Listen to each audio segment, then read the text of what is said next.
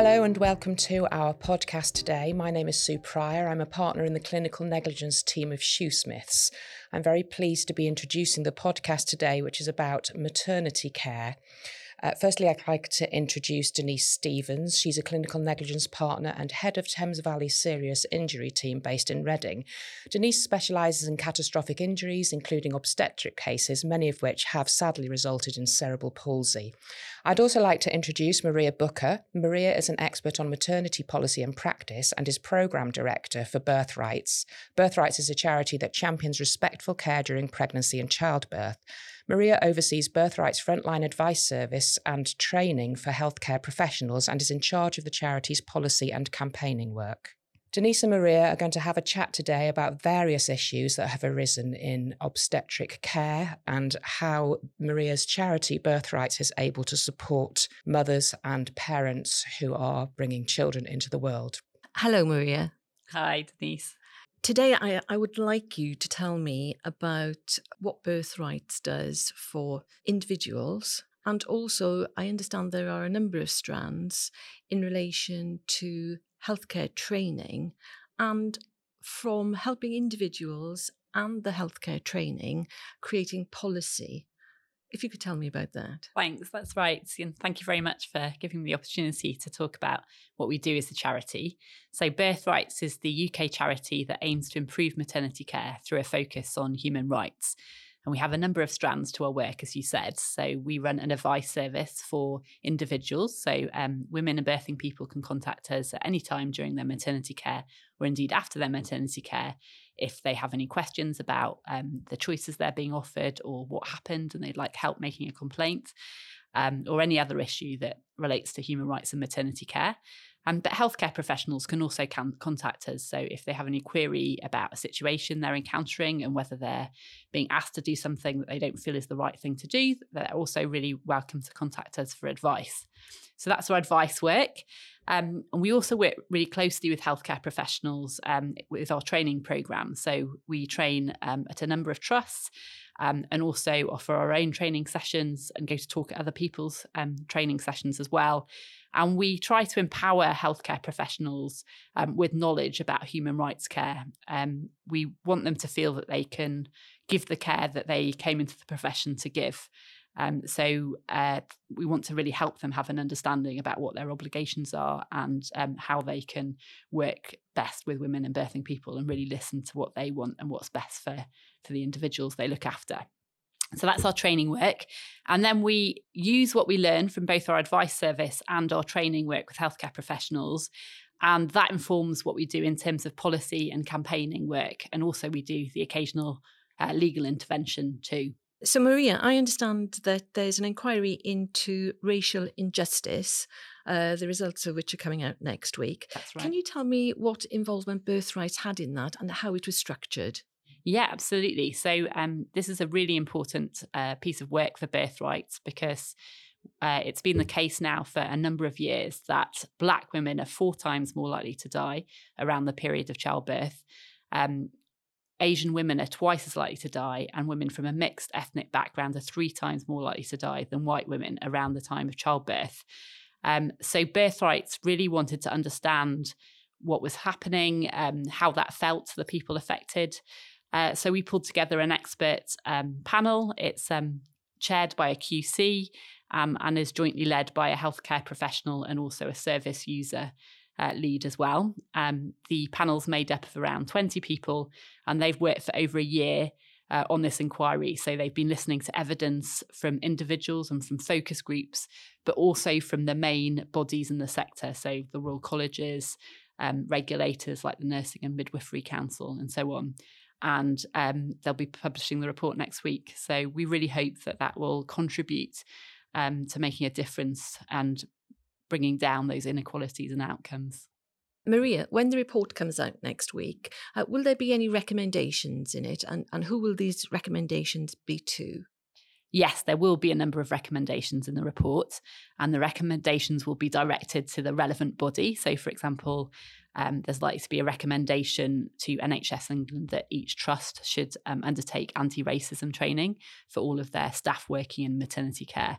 And there'll be recommendations to the Nursing and Midwifery Council and to the Royal Colleges and other relevant bodies as well.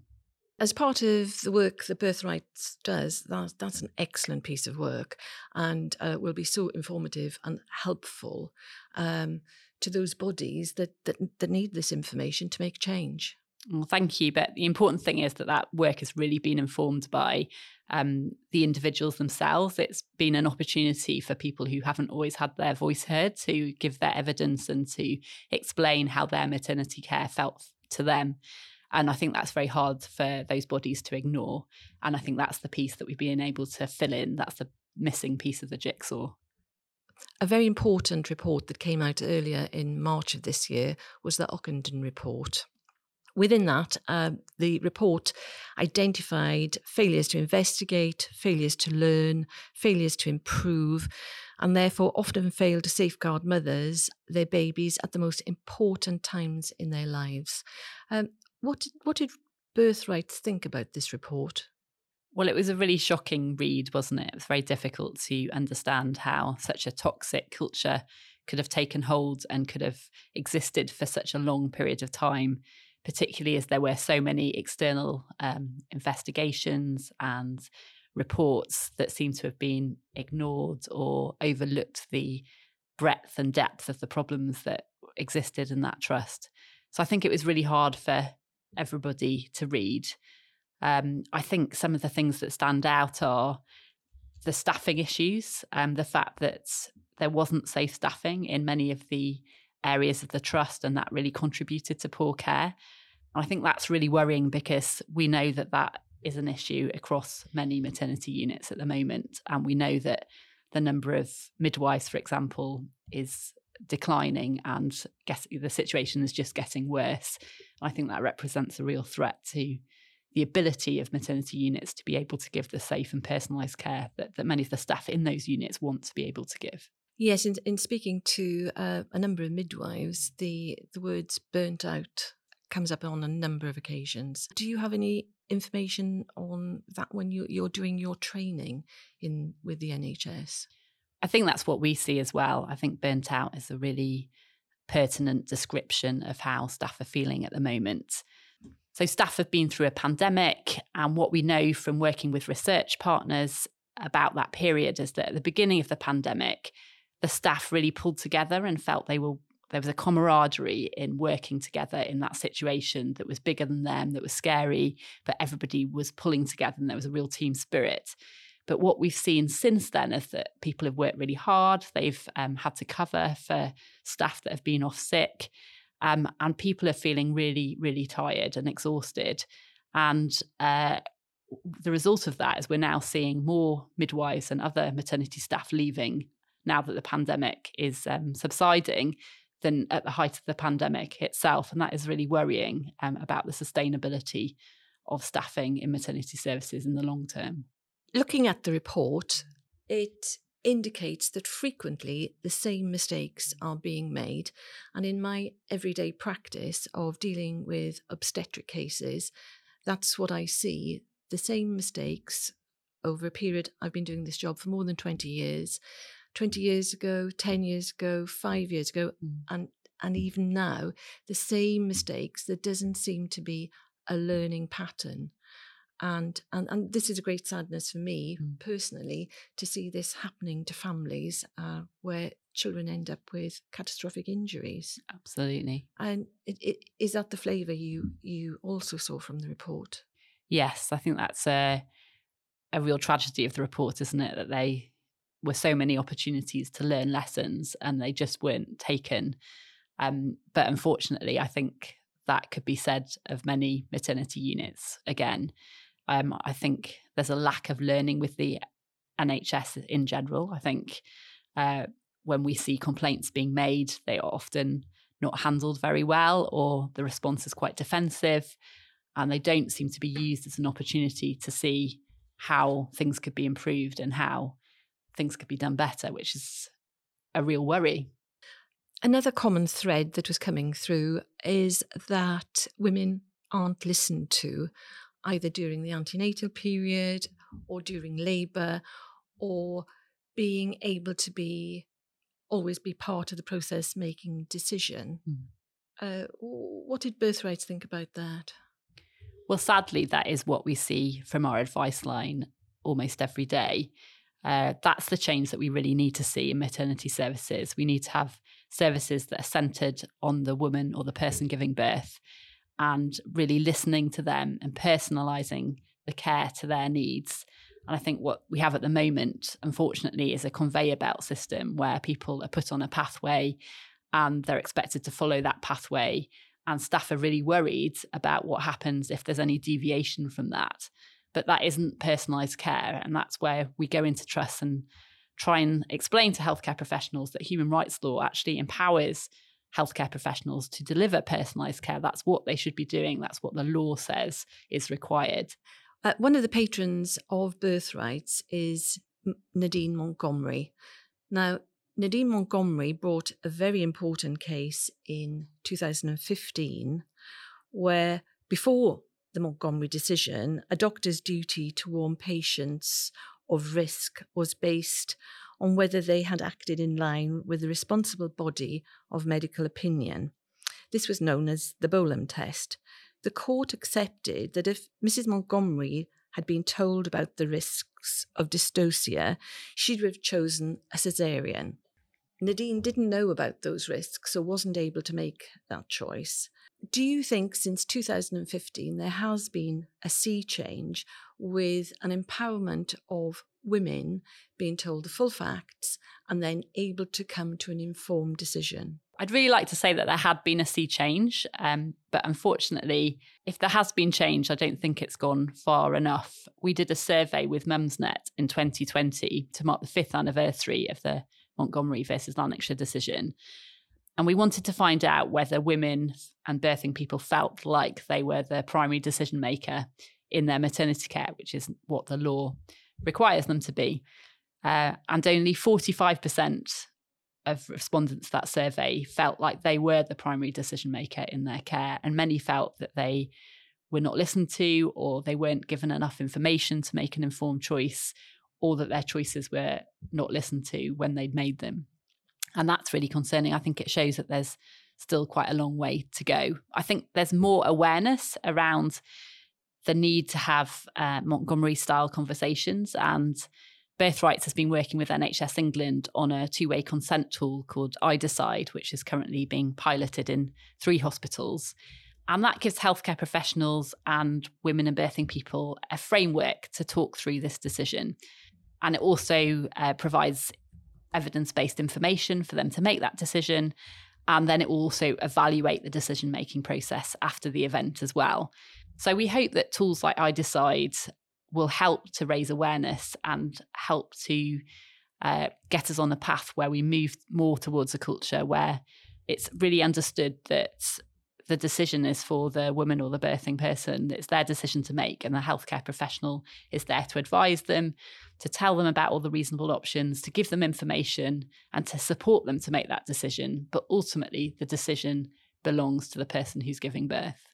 It is concerning to hear that only 45% of women felt empowered to be able, that they had the information to be able to make the decision that was right for them. So it is hoped that going forward with this toolkit that clinicians will be able to help women make those decisions. Yeah. I think it's also about changing the culture and just raising awareness of the need to go through that sort of conversation and of who's the decision. We still get so many advice line inquiries where a woman has been told she has to do this, that, or the other, and feels pressure to go down a certain route. And that's not how maternity care should feel. It should feel like it's your body and your decision. Prior to the Ockenden report, NHS England made it clear to each trust they should not have targets to limit caesarean sections. It had previously been thought that there was a 20% target.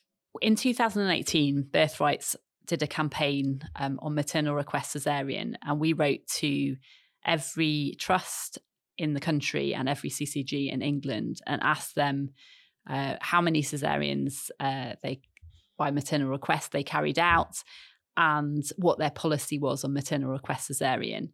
And we found that only 26% of trusts were in line with the NICE guidance, which says that women should be offered a caesarean if they're making an informed choice. They should be given the opportunity to have a discussion around the risks and the benefits, but ultimately, if that's what they want, they should be given it. And that's been the NICE guidelines since 2011.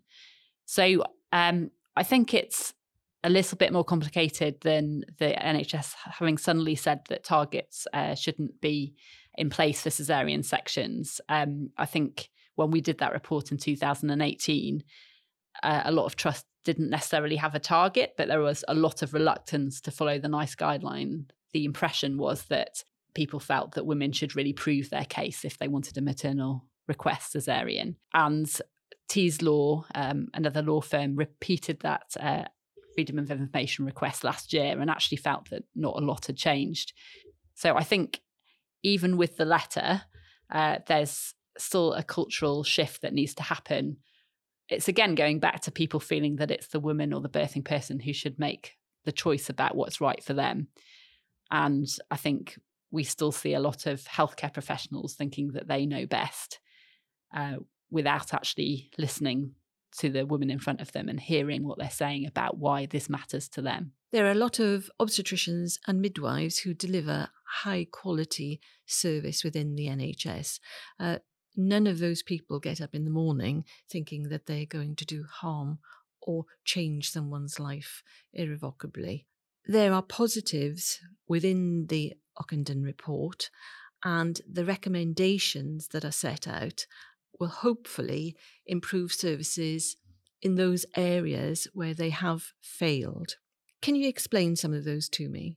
I think a lot of the recommendations pick up on work that's already going on and fill gaps. So they make clear that everybody should be offering good bereavement care, for example, and good postnatal review.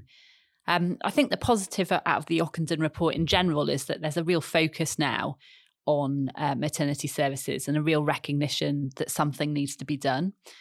And I really hope that that will convince the government that they need to accept the Health and Social Care Committee's recommendation to invest 200 to 350 million extra a year in maternity services to really make sure that we have enough staff as a starting point to be able to deliver the kind of care that we all want to see in maternity. And I think we also need to just bear in mind that there is a lot of good maternity care, as you say. And as well as looking at examples like Shrewsbury and Telford, we also need to focus on the really good examples because that can really help us know where to move forward in the future. So as well as looking at what's gone wrong and how to avoid that, we need to look at where things are going really well and how we can emulate that as well. And when you do your training courses, is that something you look at, the trust where things are going well, and take what they are doing and then deliver to other trusts where things are not going so well? We really help to spread best practice as much as we can. So we encourage people during our training to reflect on what they feel is going well in their trusts and examples of good care or good techniques that they can pass on to others. And if we hear those good examples, then we will share those with other trusts that we go and speak to as well. A lot of it is about having really good relationships amongst the team, having a really good multidisciplinary team where there's respect amongst the different disciplines for what everybody is bringing to the table in maternity care. So you really notice a trust where they have those respectful relationships and have good working relationships between midwives and obstetricians in particular. Those are the trusts that ultimately deliver good maternity care. And that's the kind of culture we need to spread amongst other maternity units too. Maria, I look forward next week to hearing the outcome of the inquiry into racial injustice in maternity care. And thank you very much for being with us today and providing so much helpful information. Thank you very much for having me. Thank you very much, Maria and Denise. The work that Maria and her charity Birthrights does to support people who are involved in maternity care, both parents and healthcare workers, makes a real difference. Please do contact this remarkable charity at Birthrights Advice Line if you feel that you would benefit from their advice and support. You can also contact Birthrights on their email address, advice@birthrights.org.uk. Denise has a vast amount of legal experience in this area, helping people where, sadly, things have not gone according to plan. She heads up a team of highly experienced lawyers at Shoosmiths who help clients who have suffered difficulties at birth and so have suffered injuries. It is clear from what we've heard from Maria and Denise today how vital it is for support to be provided in this area and how important it is that both parents and healthcare workers are listened to and supported in order to improve maternity services and to help avoid serious and life-changing injuries being suffered. From what we have heard today, there is clearly a lot more work to be done. If you have found today's discussion interesting or would like more information, please have a look at our Shoosmiths Serious Injury website, where you will find more information about birth injury and other catastrophic injury work we do, and where you can also look at our other news items. Denise and Maria, thank you very much, and thank you all very much for listening to our podcast today.